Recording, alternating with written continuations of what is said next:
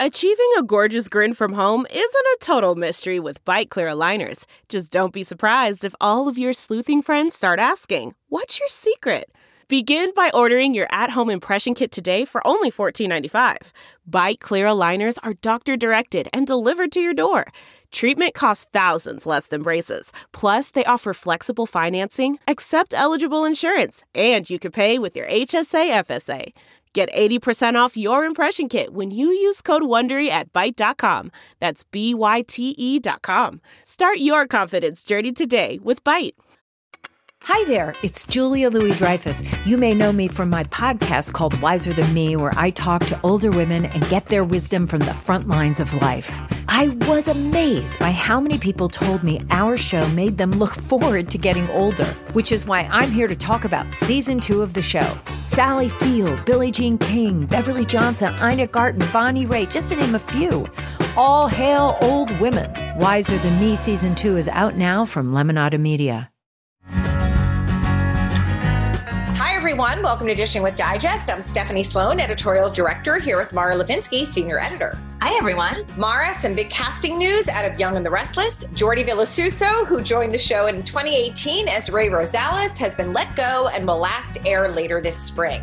In an exclusive statement to us in the new issue, Jordi says he had an incredible experience at Y&R that brought him immense joy, and he looks forward to what his next chapter is.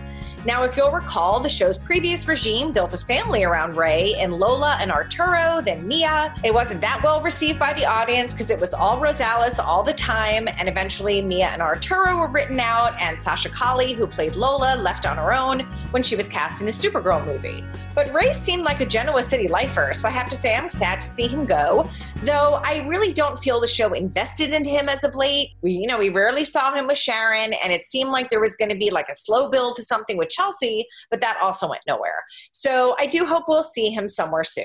Yeah, Jordi is such a sweetheart. I feel like he wasn't set up for the greatest success on the show, which is too bad. It's never all that easy to seamlessly introduce a new family into the established landscape of a soap town. And I feel like looking across the board at the shows that Y&R's maybe had the greatest difficulty on that front. I certainly am curious to know how Ray will exit and what the departure of that character will portend for Sharon, who I feel has been fairly story light of late and certainly seems due for a major plot line centered around her.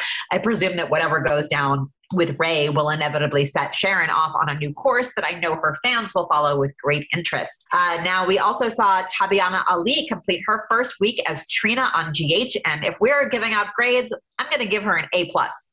She came in at such a high intensity moment in Trina's life, getting arrested for a crime she did not commit, releasing the Joss Cameron sex tape. I thought she did a wonderful job slipping into the character and had a great on-screen rapport with a lot of key players in Trina's life: Portia, Taggart, Ava, Spencer. So we also have an interview with Tabyana in the new issue, and she told me that she's so grateful for the warm welcome she got from Trina and Sabrina fans, and that it meant so much to her to get love on social media from Sydney Michaela, who she took over for, and that it felt like Sydney was passing the torch to her. Oh, that's so sweet. And, she's really hit the ground running, and it's been great to see. Now, speaking of GH, you have talked a lot to Maurice Benard about his State of Mind show on YouTube, and the latest installment was probably one of the most revealing and surprising interviews he's done. So Maurice talked to Tyler Christopher, who played Nicholas on GH, as well as Stefan on Days. And Tyler really opened up about his struggles, mainly with alcoholism, but also shared that he was briefly homeless while trying to find a place to stay in Los Angeles recently, and how he's working on himself now and really pulling himself together. I think it is so brave of him to share his story. He's also writing a book, because these are the kinds of behind the scenes chatter we hear but don't print out of respect for the actors, and, just because we don't do that in general. But for him to be so forthright about it should absolutely be commended. Yeah, it's a very harrowing story, and he came close to death on multiple occasions, and it just made me so happy to see him able to tell that story from like a better place. I have such a genuine fondness for Tyler. Like, I actually have a picture of the two of us from when I was in college, and one of my friends and I went to see him at an appearance, and Tyler had a very good chuckle about that years later. But I have had such lovely conversations with him over the years, and he is spoken of so highly and with such affection by his coworkers at GH, and he just has so many people rooting for him. You know, I am a big believer in the idea that the truth will set you free, and I so hope that unburdening himself in this way is healing to Tyler.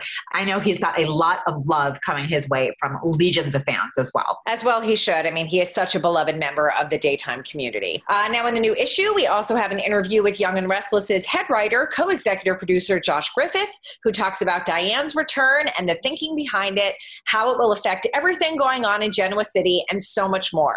But lucky us, we get to talk to the actress who plays Diane today. It's Susan Walters, who just made her triumphant return to daytime. So let's check in with her and see how it's all going.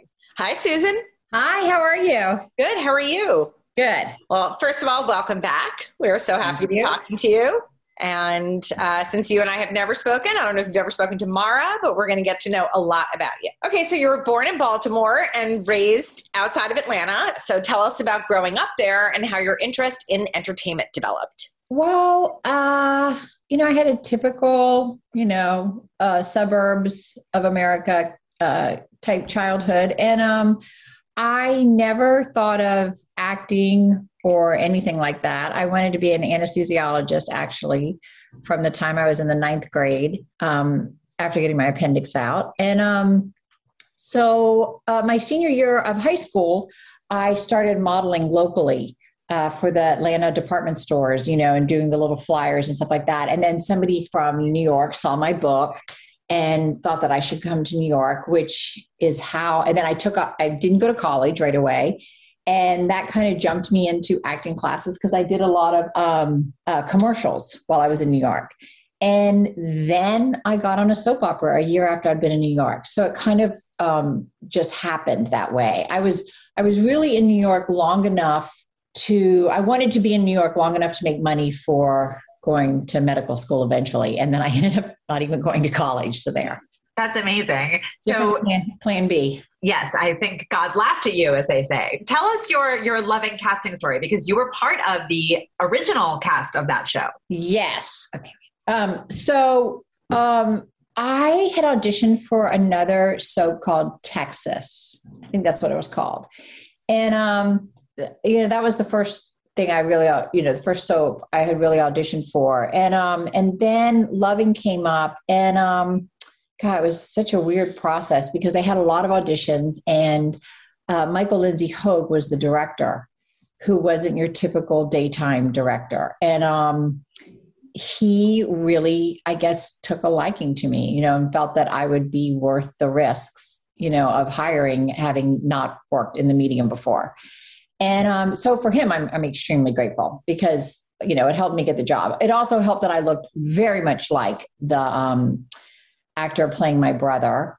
And it was kind of crazy because I was in this audition room with, young women my age who I could see on TV already. So it was, it was a little intimidating, but it worked out and it was great. My first day of work as an actor, I was with Lloyd Bridges and Bryan Cranston. So, and Geraldine Page was there, but I didn't work with her. And so that's a pretty good way to start things off. And what do you remember about those early days in New York? What was that like for you? It was great. I loved it. I loved, cause I had lived in the kind of like the model's apartment prior to that. I was only in New York a year before I got the soap. I just love the sense of community that we all had together. And we were a new show. So we were all really tight, and kind of like how when you do a pilot and everybody hangs out, we all spent a lot of time with each other, and we were all very supportive of each other. And I think as a young actress, for me, what was so helpful is that most of the adults on the show all were from the theater. So they lived in New York and they did theater at night and they did the soap during the day. And the work ethic was just fantastic, and it was like acting class every day. It was a lot of fun. Well, your time on Loving was also personally significant insofar as you met and went on to marry one Yes, of I did. your castmates, Lyndon Ashby, who played Curtis. Yes. So tell us about meeting him. I just read an interview with you where you said you knew you were going to marry him the second you met him. I know. And that sounds so, romantic or romance novel-y, I guess, same thing. But it was the weirdest thing. I was very driven. I hadn't gone on a date since I left, Chamblee, Georgia. I know I was all of 19, but still, and I walked into the makeup room and I just looked over at this guy. I know exactly what he was wearing. And I was like, whoa, and I was reading Shirley MacLaine back then and all that kind of stuff. And I walked over to Bernadette, the makeup artist, and I said, I'm going to marry that guy. And it was more like a fact, not a emotion. And I was like, she's looking at him. She said, well, I'll find out about him. And so then Lyndon and myself and John Allen Nelson and the actress who played Lily Slater. Jennifer Ash at the time? Yes, Jennifer Ash, I'm sorry. And we all went out to lunch, and it was, of course, Lyndon didn't talk to me, and felt like I was too stupid to talk to him. And then John and I ended up going out to a party at Lyndon's house, and, so then we would run into each other over the next couple of years. Then I came back from doing a press thing actually in Miami, and our front guard, who was just like this really cool guy, Leroy says to me, hey, that guy, Lyndon Ashby, called you at the studio. He wants to know what it's like to be on the show. And I'm like, oh. And he got Curtis. He had gotten second Curtis. So then nothing ever came of it. It was like all that stuff with Bernadette never even, and we worked together as cousins. And then, I don't know, we was like after acting class one night, we both kind of professed that we had crushes on each other, and, oh, too bad. Now we can't do anything about it because we're working together. And, by the end of the week, we were kind of together. So then we were married less than 6 months later. Wow, that's amazing. Well, when you look back on your Loving experience, what stands out for you? Did you have any favorite storylines or anything you learned there that really stuck with you? Wow, I learned everything there. So that was great.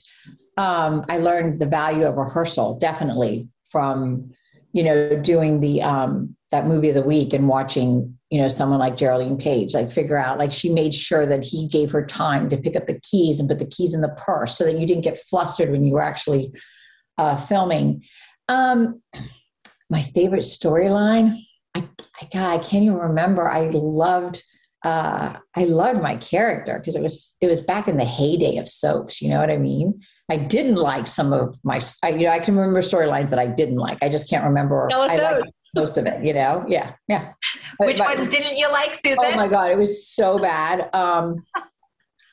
My character did something controversial out of vanity. And then so many viewers were upset about it that then they had my character possessed by the devil, being played by John O'Hurley, who's a really nice man, but I hated going to work. And my character just had to cry and fall to my knees all the time. And it was just really weird. It was a way of, making me repent, I guess. But I was just like, oh my God, it was awful. That was the only time I have ever not wanted to walk into work. Not because I felt so strongly ethically or politically one way or the other. It's just that every day my character was crying and asking for forgiveness to this devil figure. It was very weird. Y'all shouldn't even talk about that. Oh my gosh. It's too controversial. I have talked to John O'Hurley about that, and I think he also remembers that as a very odd era. And, it was, I'll tell you what I didn't like about that soap. Forget John was great. The storyline was a drag. The executive producer was, wow, in today's standards, he wouldn't have lasted a minute. He was abusive, and he was physical at times, not to me, but, I remember one day I kept messing up the word planet because I was saying planet instead of planet, or whatever. And there's this voice coming over the loudspeaker. Are you stupid? What is wrong with you? okay, that wasn't the problem. That was bad. But what was worse is that then he would call me down to his office and just sit there and tell me how dumb I was and how I couldn't speak. And I was working 5 days a week, right? My little head was the loving head, and he would kind of wait till I started crying and then tell me I could leave. And I was like, whoa, and I started just getting really freaked out. And the man who played my dad, he stuck up for me, which didn't work out so well for him. And, it was just, I had to unlearn a lot of that. So I had so many great examples from older actors and even my peers on the show of just this amazing work ethic. And then we all had that obstacle. And I think that's also why we were all so tight. I mean, I remember, like, as an actor now, I feel like I can work in almost any condition, because I remember my legs would just be shaking and I'd know that I was getting called down that afternoon. I mean, I know you're shaking your head. Like, that would never happen now. That just wouldn't happen. No. And it shouldn't anyway. Huh? It shouldn't anyway. It should have never happened. So then I get off the soap. I come out to LA. My first job in LA, well, I did a pilot, but then my first real job was on Hotel with, Aaron Spelling. And here's this kind, polite, professional, just amazing person. And it's like, well, okay, you produced Dynasty. That's racy. You know what I'm saying? And everybody behaved. Nobody, the actors didn't misbehave. It was just I was like, okay, that unfortunately the loving was my first experience as an actor, and I had to undo some of that damage over the years. Yeah, I get that. That's somewhat traumatizing for sure. Yeah, it was crazy. Do you ever run into Bryan Cranston? No, I saw him. I'm so old because I'm just going to say decades ago. My daughter, our daughters are very close in age, and I remember we all had dinner, and I've seen him here and there. But what a success story, man! Like, it's so nice when the good guys finish first. Right. He's a great person, and he was great to me. He was the LA actor who was in New York on the soap, and he was awesome to me, very generous all the time. And I'm assuming he's still like that. Mm-hmm. Yeah, he's a great guy. Yeah, that's great. Yeah. Well, how did you end up leaving Loving? I kind of knew that I was going to leave after the last trip to the basement. And I didn't start crying. Oh, this is what I was going to say about that storyline. Sorry. I should probably, anyway. So this is how it connects with the John O'Hurley thing. So the last time I get called to the basement, because I had left an earring clipped to a blouse, because we had those clip-on earrings and it hurt my ear, and I forgot to put the earring back on my ear, blah, blah, blah. So I get called to the basement, and I didn't cry. I remember looking at my Converse high-top shoes and just thinking, I am not going to cry. I'm not going to cry. And then this man starts saying the dialogue that John O'Hurley had said to my character that day, to me, Susan, when John's playing the devil. And I was like, oh my God, I gotta get out of here. But it was my first job, so I didn't know that it was that bad. I just knew it was kind of bad. But I knew I was going to leave because I knew I wanted to try other things. And it was hard to leave because I left Lyndon on the show. And I had a really crappy summer after that because I was so used to working and so used to being in this community, and having a lot to do. And then I was just kind of floating, and then things picked up and I did a film, and then I came out to LA. So I have to say, I distinctly recall when I first fell in love with Susan Walters, and that was on the too short-lived Nightingales. Oh my God. This was my first experience, and I remember it so well, of being on the opposite end of a show's cancellation, where I loved the show and one day it was there and then the next day it wasn't. So I have so many memories of mourning Nightingales. I don't know if you had a good experience on that show or not. I know I did. Kim Ulrich and Roxanne Dawson are still, she was Biggs then, but we're still very close, Kim and I mean, we've just been texting the last several days, and it was fun. I mean, look, was it the show that Mr. Spelling pitched to me that I was going to be on? Not necessarily. I remember it was something about like a Cagney and Lacey St. Elsewhere style show. I was like, oh. And then it really became about, doing aerobics and our skirts were really short.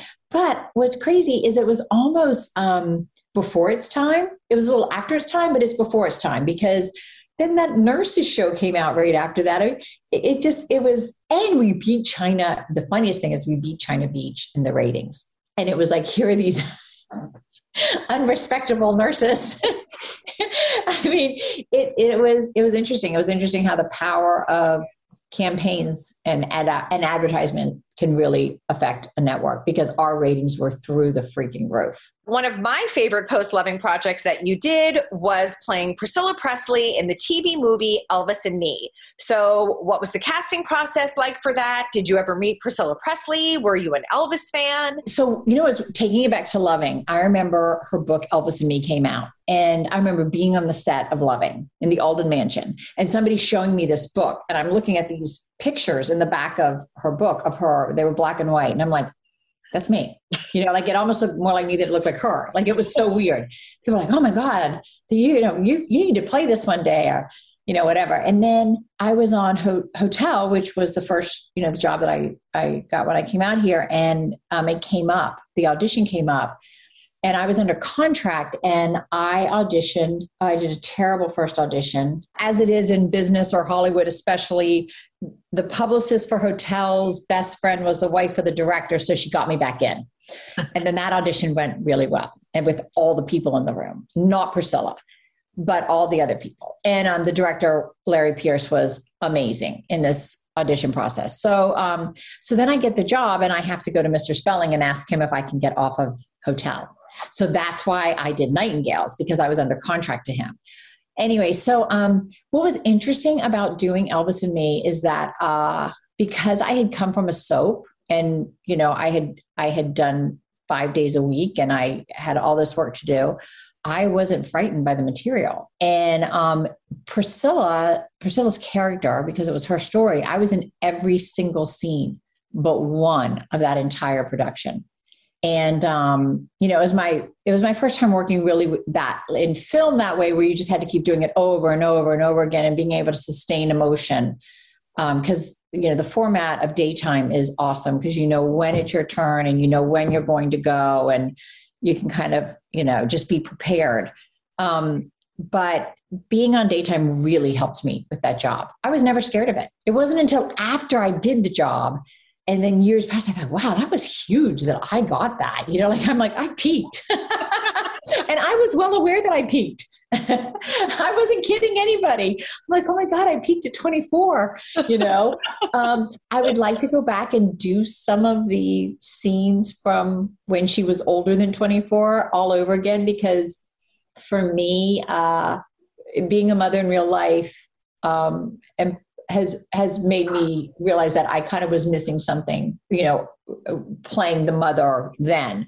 Not to say that women who don't have children can't play amazing mothers, but I think the fact that I was 24 playing her in her late 30s with this child and the history they had, I did not have that depth at that point. So but I certainly couldn't be the 20-year-old again. So we better leave it alone. That's hilarious.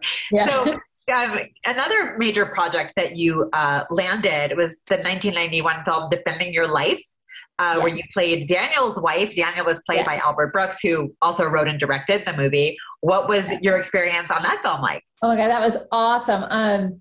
It was wild because I was on Dear John and I just go in to do this audition and there's no sides but that little scene. And I had no idea Meryl Streep was in it. I met with Albert. We did the scenes together and he's like, oh, you're such a shitska. And I'm like, what's a shitska? And he goes, perfect, you're hired, So it was great. I just showed up in the morning, did this scene. I never met Meryl, never read the script. It was crazy to be opposite the person who wrote it and he's directing it and I'm playing opposite him. And so that was pretty amazing. Then when the movie came out, by the time the movie came out, I was on bed rest and pregnant with my first child. So I didn't get to go to the whole, Hollywood thing.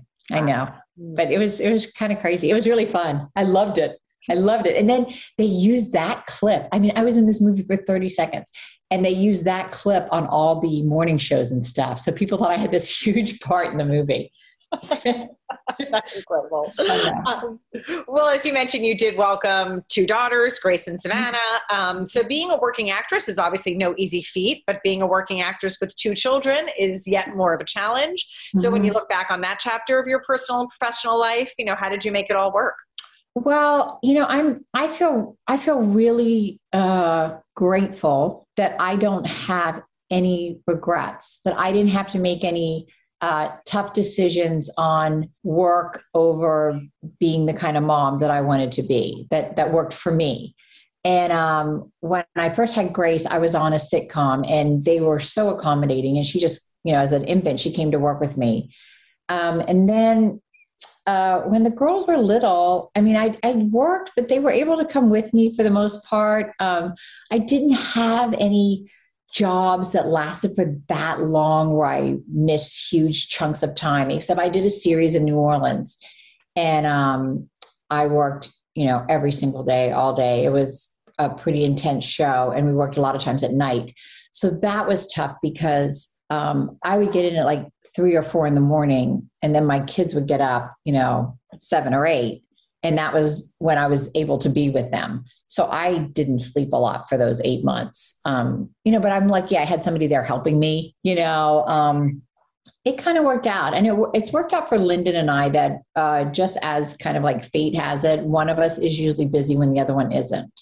So that's been helpful. One of the sitcom appearances we got to ask you about is your appearance on the acclaimed sitcom Seinfeld, playing arguably one of the most famous love interests, Jerry Seinfeld's Jerry, Vulva, aka Dolores.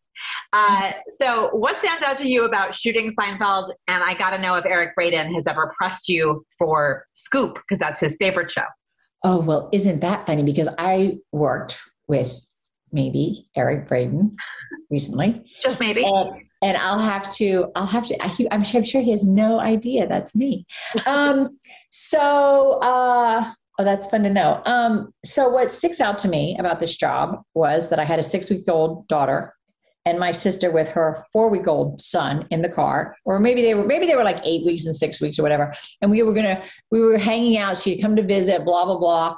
And I'm like, hey, I just got to go by and do this audition real quick. It'll only take a few minutes. I'm sure I'm not going to get it, this, that, and the other. So I go in and audition and then they're like, oh, sit in the you've got it seat, basically.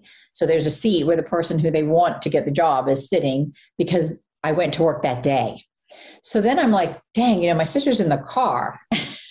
However, I'm happy I'm in the seat. So then I had to send her home and I went right to work that day. So when I think of Seinfeld, I think of the fact that I had a 6-week-old. Like, dang, I just had a baby, But anyway, it was great. Jerry was great. What sticks out for me the most about filming is that the final scene we did, that was, Jerry was so funny in it, was handed to me probably 30 minutes before the audience got there. Wow. That whole, you don't know my name, do you? Because they just kept playing around with it. And I had my fingernails in the palm of my hand to keep from laughing. Totally. It was great. I was like, oh my God, I was dying. Because normally on a sitcom, you get your scripts early. So you're kind of done laughing at how funny it is by the time that you actually have to perform it. But not this. It was like, oh my God. So, and I'll never forget, they came down and handed me these blue pages and I'm reading going, okay, here we go. Well, yeah. Did you have any sense when you were filming it that it was going to be a job and a role that would garner so much attention for years and decades to come? No, I had this kind of messed up mentally because I just did this other Seinfeld podcast where they told me how wrong I was. But when I auditioned for the show, I do not remember being scared or intimidated by it being this hit.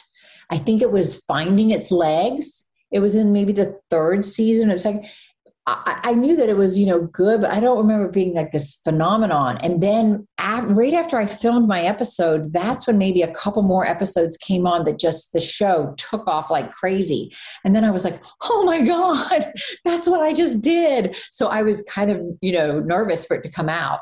So it was probably lucky for me that I didn't know how popular the show was, like I did a thing on Melrose Place. Well, I was a fan of Melrose Place, and it's much harder to go into audition for something when you're kind of, in awe of the show, and you're like, oh, and then you have to walk into work and be, oh, I'm one of you. You know what I'm saying? Mm-hmm.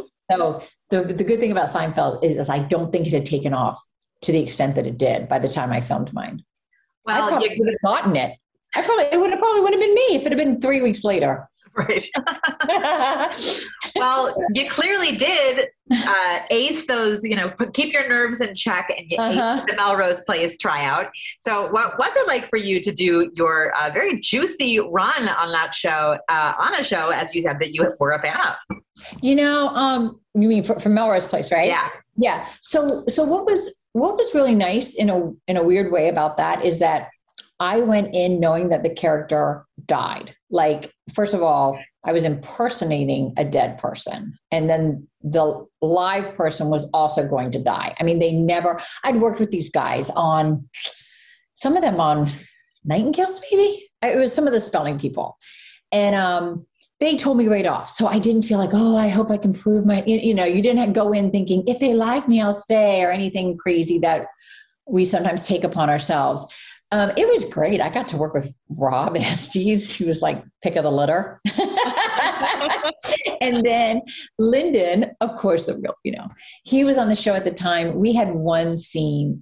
We had like one or two scenes where we were in the same scene together. And that was kind of weird. It was kind of fun, but we worked together really well. But yeah, it was great. They were all very nice. In 1998, you also starred in the TV movie I Married a Monster opposite Richard Burgi, who until recently played Ashland on Young and the Restless. So when we had him on the podcast, he spoke so glowingly of his experience working with you, not only on that project, but later you played husband and wife on the Fox drama Point Pleasant.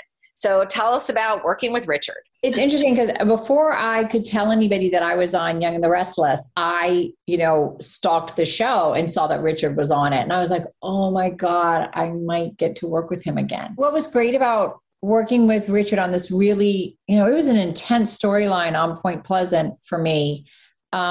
He had such confidence in me as an actor, and he really helped me bring out the best in myself. He's an amazing scene partner, just right there. And, Richard and I we just got along really well and understood each other really well. And we laughed and laughed and laughed and laughed and got in trouble, and here we're supposed to be the adults, and there's a teen storyline and yeah, he's great. I work really well with Richard. So I was kind of excited thinking that I could somehow worm Diane's way over that direction. But now he's not there. Mm-hmm. Well, hopefully you'll meet again somewhere else. Yes. All right. So from 2001 to 2004, you did return to daytime to play Diane on Y&R during your original run. The Jack, Phyllis, Diane triangle was like everything. It was a huge storyline focus in your time there. So what was it like for you to make a return to this genre where you'd had a mixed bag experience a bit? And, what are the highlights of your first run there for you? Well, to be clear, my time on Loving, that was the only negative thing. It was just kind of a large negative thing. But I really loved the machine that is daytime. And what happened was I had done a Disney TV movie, and then we did the sequel in Australia.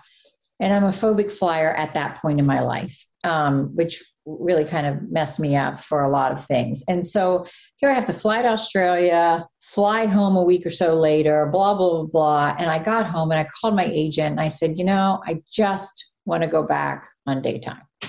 I was like, I don't want to fly anywhere. I'm sick of being scared. I don't need to go through the jungle and be creative, whatever. Right. I'd like to have a job. There was that. But my main priority at that point was that I had tweeners. My daughters were like 11 and 13, maybe 12 and 15. They were in that age range. And they were in middle school. And I thought, this is the time that I really don't need to be commuting out of state or out of the country for a job. Because I had tested for several things that shot in Canada or shot here or shot there. And it was very clear that the family wasn't moving with me at that point. It'd been really hard to take them out of middle school and stick them in middle school in Canada when the show could get canceled in a year, just things like that.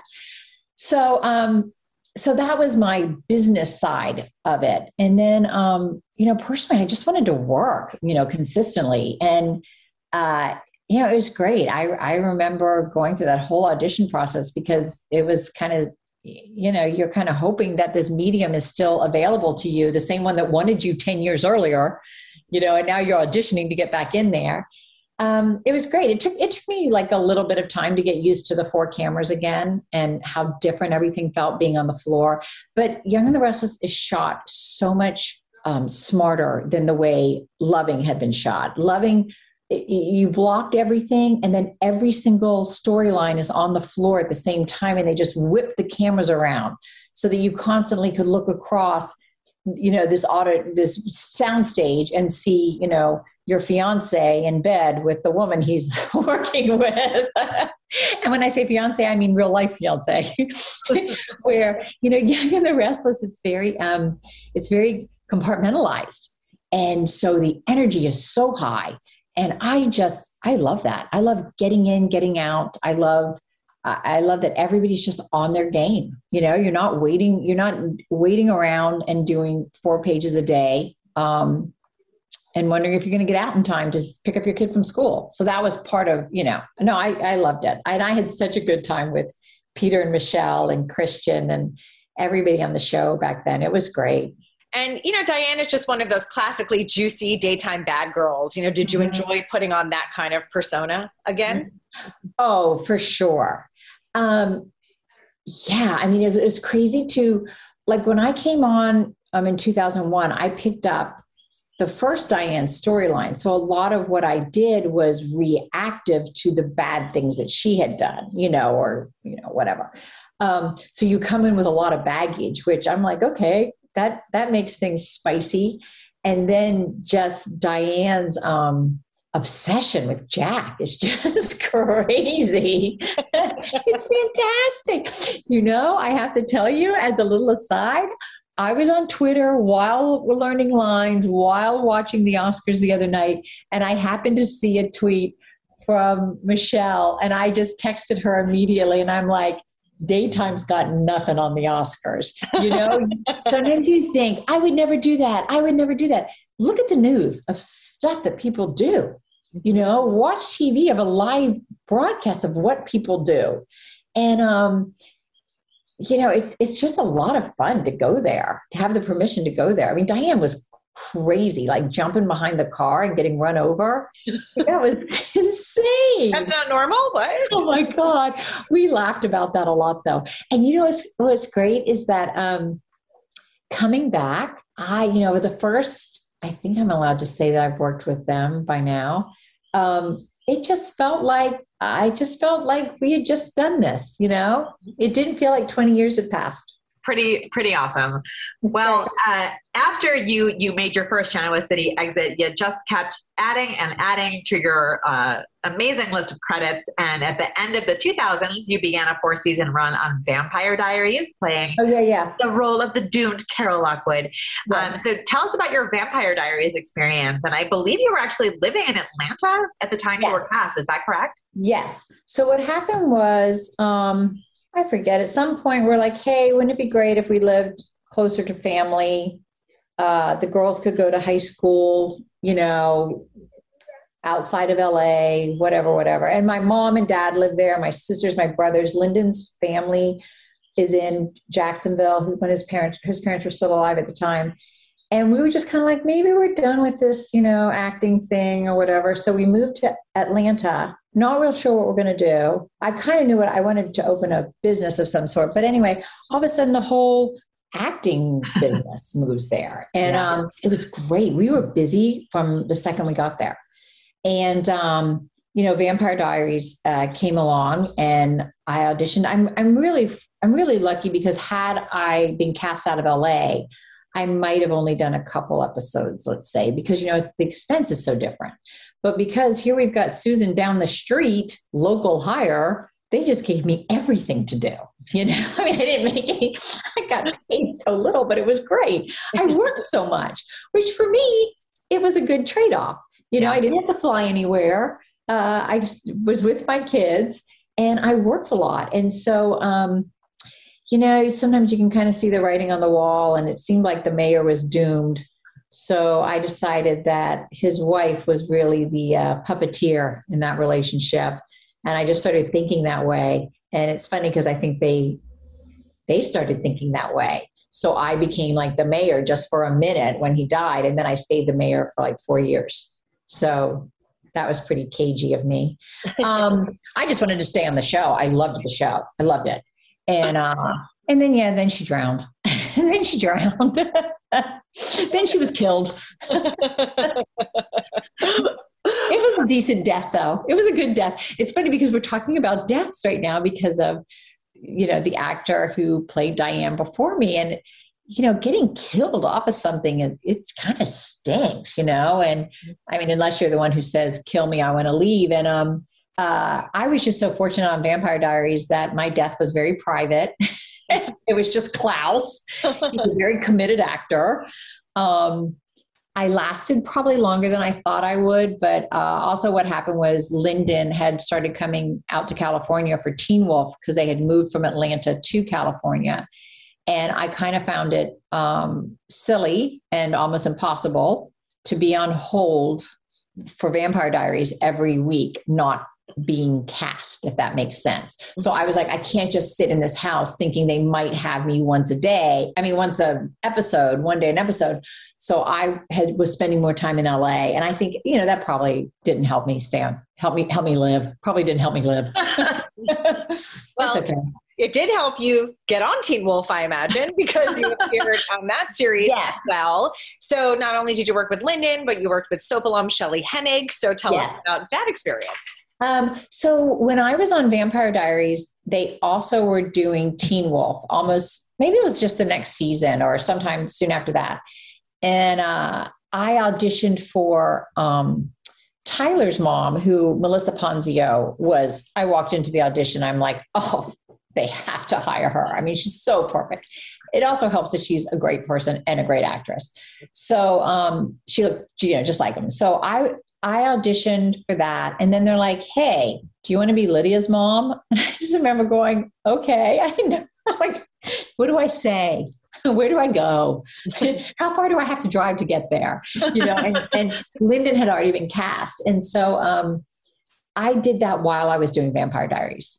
So what was crazy is there was a couple times where I had to go to Vampire Diaries all day, then Teen Wolf all night, and then Vampire Diaries the whole next day. And I remember at one point I'd been up well over 36 hours. Oh my gosh. And everybody on Vampire Diaries was so, so great to me. I was lucky because, I was local hire, so I remember those days where it'd be like, oh, I hope this person knows their lines. Cause you're really dependent on the local hire in the scene.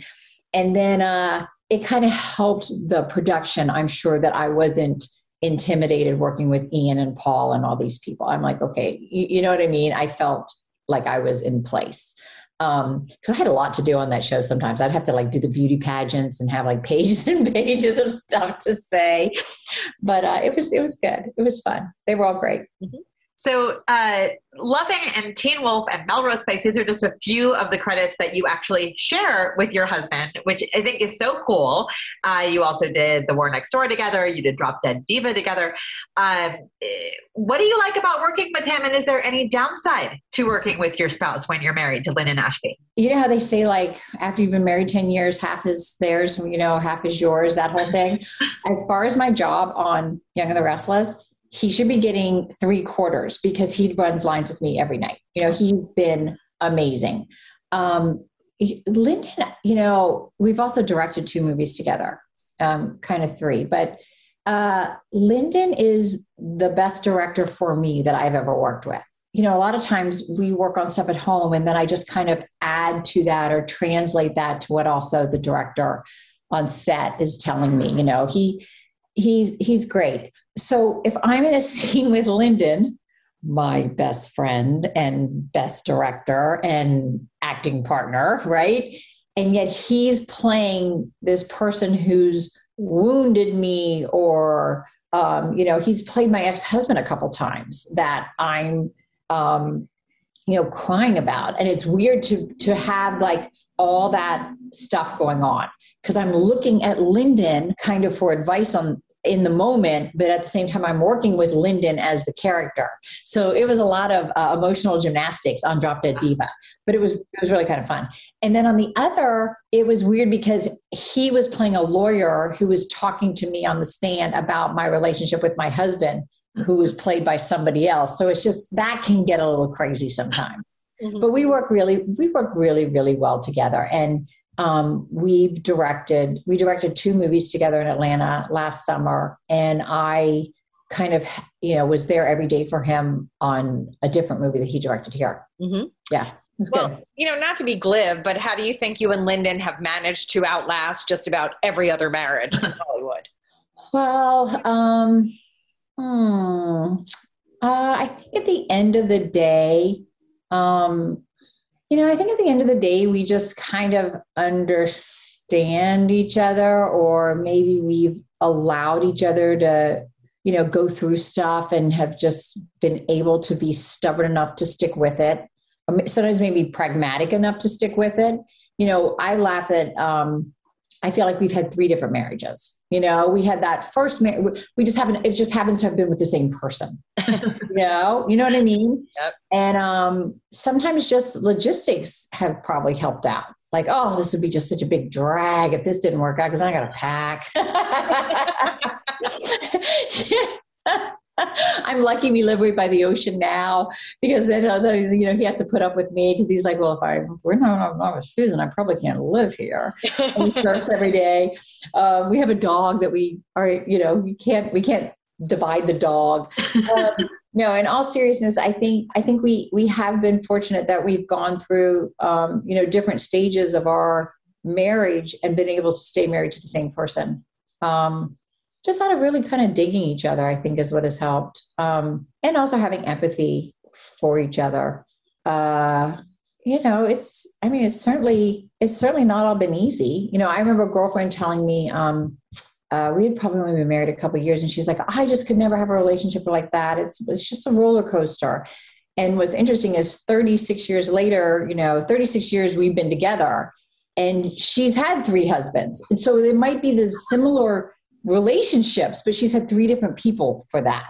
So, right now we're kind of in a cool sort of, we're really enjoying each other. That's great. Yeah. We like each other. I looked at your Instagram and I feel like you could just tell you guys enjoy each other's company. And that's so lovely. Yeah, and you're about to enter a new chapter, yes. The grandparent chapter.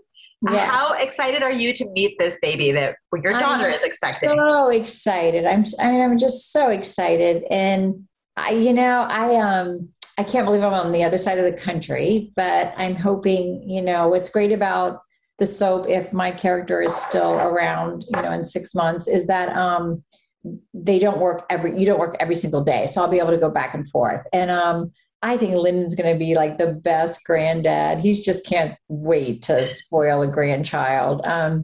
It's just really exciting. Everybody says, I was talking to Eric Braeden about it, and he just lit up talking about his grandchildren. it's a whole different thing, I guess. I guess that's what I'm going to have, you know? Yeah, I can't wait. I can't wait. It's just crazy. I'll let these Jews say to the Shiksa, Mazel Tov.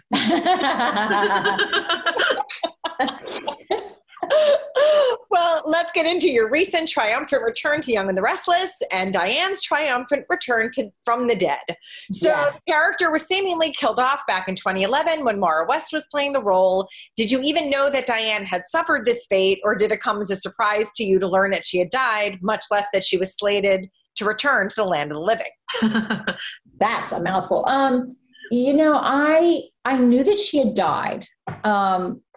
I had come back on the show for one day about 10 years ago, and I worked with Michelle and Peter. And then I guess they wanted to bring the character back, but they also, the network wanted Maura. And it just logistically for me, that was fine because there's no way I was going to fly back and forth from Atlanta. And so we were kind of like hedging all that. And then Maura became available because of her show, I guess got canceled. And then, so that was that. And then I think I knew, you know, I knew that she was killed off. But I hadn't really kept up with the show that much, you know, in the years past or whatever. And then I got a phone call from Tony Marina, and he was like, hey, you know, what do you think about coming back on the show? And I'm like, oh, sounds good. And he's like, well, you know, the character died. I'm like, yeah, it wasn't me. He's like, don't worry. Like, he was like reassuring me that don't worry, we'll make it make sense. I'm like, why? I never died. I never died. Last time you saw me, I was looking really cute in a pair of black Theory pants, you know? I mean, you know? So I'm like, so what's crazy though, is that I didn't know how she died. I didn't know how horrible she had been. So I get a script and I'm reading how, I think it's about to be on the air tomorrow, where I'm talking to, I probably shouldn't have said that. But anyway, I'm talking to Peter's character about some of the, you know, I'm such a, you know, I've got to be forgiven for these things, right? I'm talking to Jack. So I emailed the writer's assistant and I said, hey, like, is the stuff that Diane's talking about being so horrible, is it just like Diane stuff, like being manipulative, or is there anything specific I'm talking about? She sends me back this list. And I was like, oh my God. And I'm like, wait, I slept with Victor and Nick? Does this say at the same time? Oh, same time frame. Okay. So it was like so crazy. I'm like, I did what? And then Michelle was funny because she goes, no, you don't understand. She was bludgeoned. Her head was bludgeoned with a rock. So I've had a lot of explaining to do. A lot. Only imagine. And I've explained a lot repeatedly. So I understand now, you know, knowing how, what horrible things she did. I mean, I guess they knew that she was going to be killed and they just let the town burn, you know. It's probably really hard for them to justify having this character back, you know, like how does she come back? So I feel like there's a lot of repenting going on, you know, and a lot of explaining. And I don't know where any of it leads, to be perfectly honest. I really don't. All I see is, you know, the scenes in front of me and what I'm talking about. And I don't know where it all leads. Really don't. I've explained her death repeatedly. Well, your comeback to the show was shrouded in secrecy, and I know they went to some lengths to keep it all under wraps. So talk us through the stealth efforts to get you on the set and keep it all the cat in the bag, if you will. Yes. Well, so then Tonya said, you know, don't tell anybody. Well, you said you see my Instagram, you know, I'm on a bike all the time with my girlfriends. And so they're like, well, let's do this. Let's do that trip. Let's go here. Let's bike there. And I'm like, oh, I don't think I can.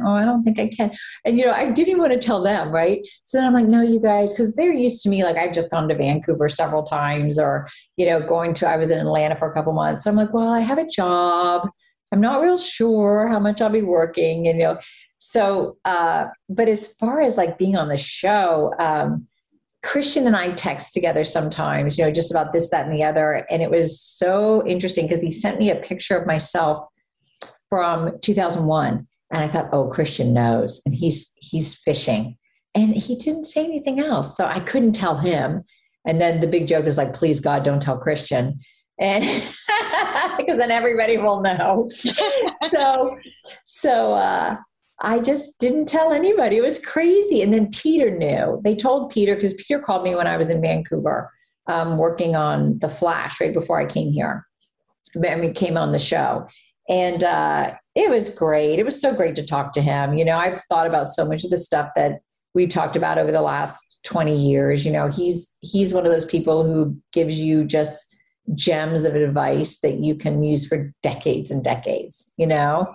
And I just was really excited to be back in the same building with him. And then, so then like on my first or second day back, I saw that Michelle was going to be there. So I walked into the makeup room and she was getting her makeup on and she's like, oh my God. And she's like, I knew it. She goes, I thought it had to be you, but then I thought it couldn't be you because you were bludgeoned. And so that was great. It's just been really fun. You know, people giving me a double take in the hallway. But for the first several weeks, I mean, I didn't have my name on a parking spot and they were like, hey, you might not want to go out to lunch because, you know, it's better not to be out and about. And yeah, I didn't tell anybody. I really didn't. Wow. And then I think it was right about the time that Matt said that we could tell people, cause I had been there like several days and I was in Christian's dressing room and I took a picture of this sign that says something about him, on the wall of his dressing room. And I sent it to him and we were writing back and forth in French to each other. And I was saying, you know, it's me. And he's like, why are you there? And he goes, do you have a job? And I'm like, yeah, I'm in your dressing room. And he's like, well, why? I'm like, Christian, I'm the woman. And he was like, oh my God. So it was really fun to surprise him that way. Mm-hmm. Yeah. Well, what was it like for you to, you know, slip back into Diane's clothes again and play her again after all that time? Well, to be honest, slipping back into Diane's shoes was very difficult from a physical standpoint because I don't think I've had heels on for, you know, 2 or 3 or 10 years, except at a wedding, you know, and actually like the nerves of Diane, you know, Diane is tense and then I'm in heels. I'm like, why are my calves cramping? And I realized it was because I was in high heels for the first time in so long. As far as slipping into her clothes, that was really easy because my wardrobe is fantastic and perfect.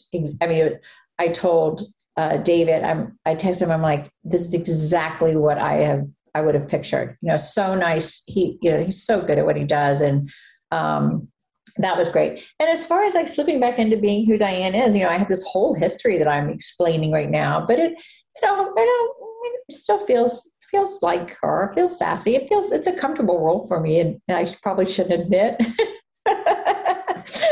you have to have a lot of guts to play somebody that everybody hates. Right. You know, I told Peter, I said, my God, I got really sensitive towards a couple of my girlfriends about something. And I realized, it's because I'm literally playing somebody who everybody who's talking to me is telling me how much they wished, you know, I wasn't around and how horrible I am. Even though she was, I'm still hearing all that. I'm like, well, I didn't do it. The blonde Diane did. That's so funny. So one thing that is different from the last time you were in Genoa City for any length of time is that your son's all grown up, played by Michael Mueller, fan fave, who's also returning to the show. Have you met him and intersected with him? I have. And I think he is another Atlanta boy, which is pretty funny, pretty great. That he seems to be a very popular, very professional, nice, kind and open actor to work with. And he's great. He's great. I'm really looking forward to working with him more. Now, without giving away too much, what can you tease about who Diane is today and what her agenda is? I think, you know, the scenes that were already on the air with Allie, I think she, you know, I absolutely wants to try to make right by Jack. And that's the first step. You know, it's funny because Jack is the least, Jack's the one who's like never given her the time of day, you know, in a way. But I think also he's a really kind person. So I think that is her agenda. Her agenda is to start worming her way back in and trying to prove that she's changed. Well, I think the only thing we know for sure is that we're excited to watch it unfold. Thank you. And I have to say, it's fun because I know that Diane has this history and she's going to have to own up to it. And I know that I don't know, can somebody really change to that extent in every way when especially if their back gets put up against the wall? But I do really believe that when she was talking to Allie about how important family is and how much she's been hurt and how she wishes she could do things over again, I think that was from the heart. Mm-hmm. I think people who do bad things can still regret them. Mm-hmm. Yes. Once you, what do they say? Once you squeeze that toothpaste tube, you can't get it back in, right? You can't get the toothpaste back in the tube. Mm-hmm. I believe that's from the book of Deuteronomy. I think so. Something like that. So next year, remarkably, it's going to mark the 40th anniversary of you landing that job as Lorna on Loving. Can you sum up how you feel that getting that gig on Loving changed the course of your life, Susan Walters?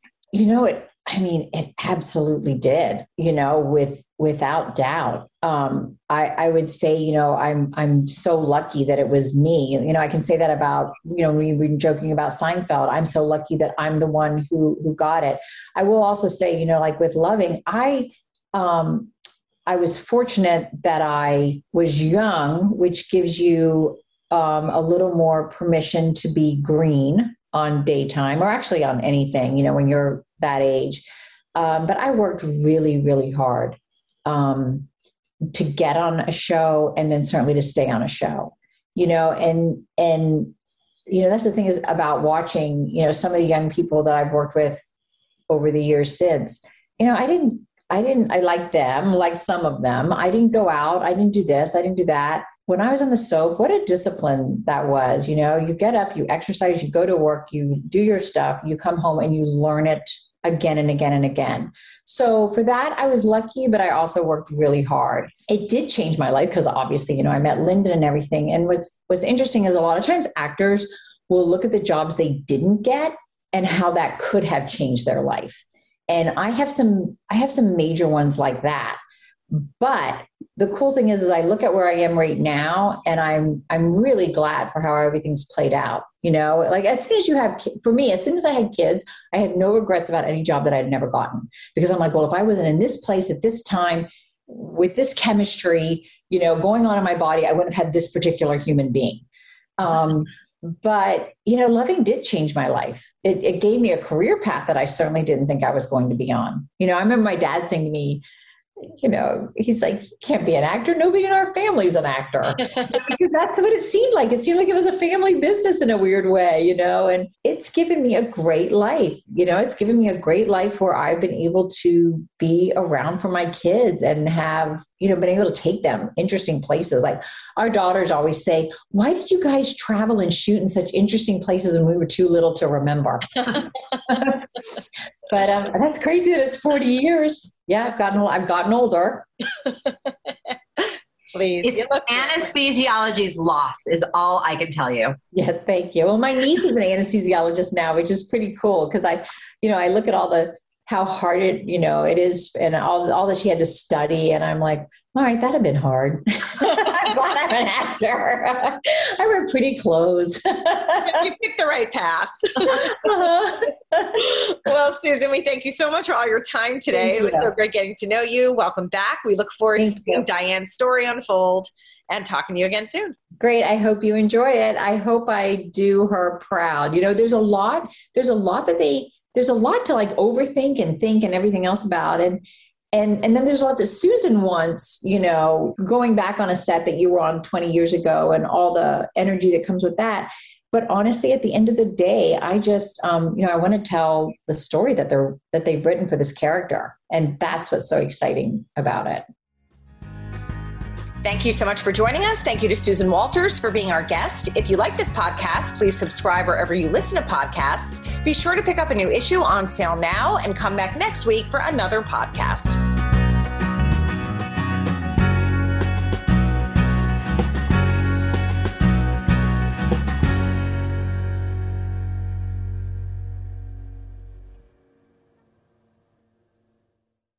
Look around. You can find cars like these on AutoTrader. New cars, used cars, electric cars, maybe even flying cars.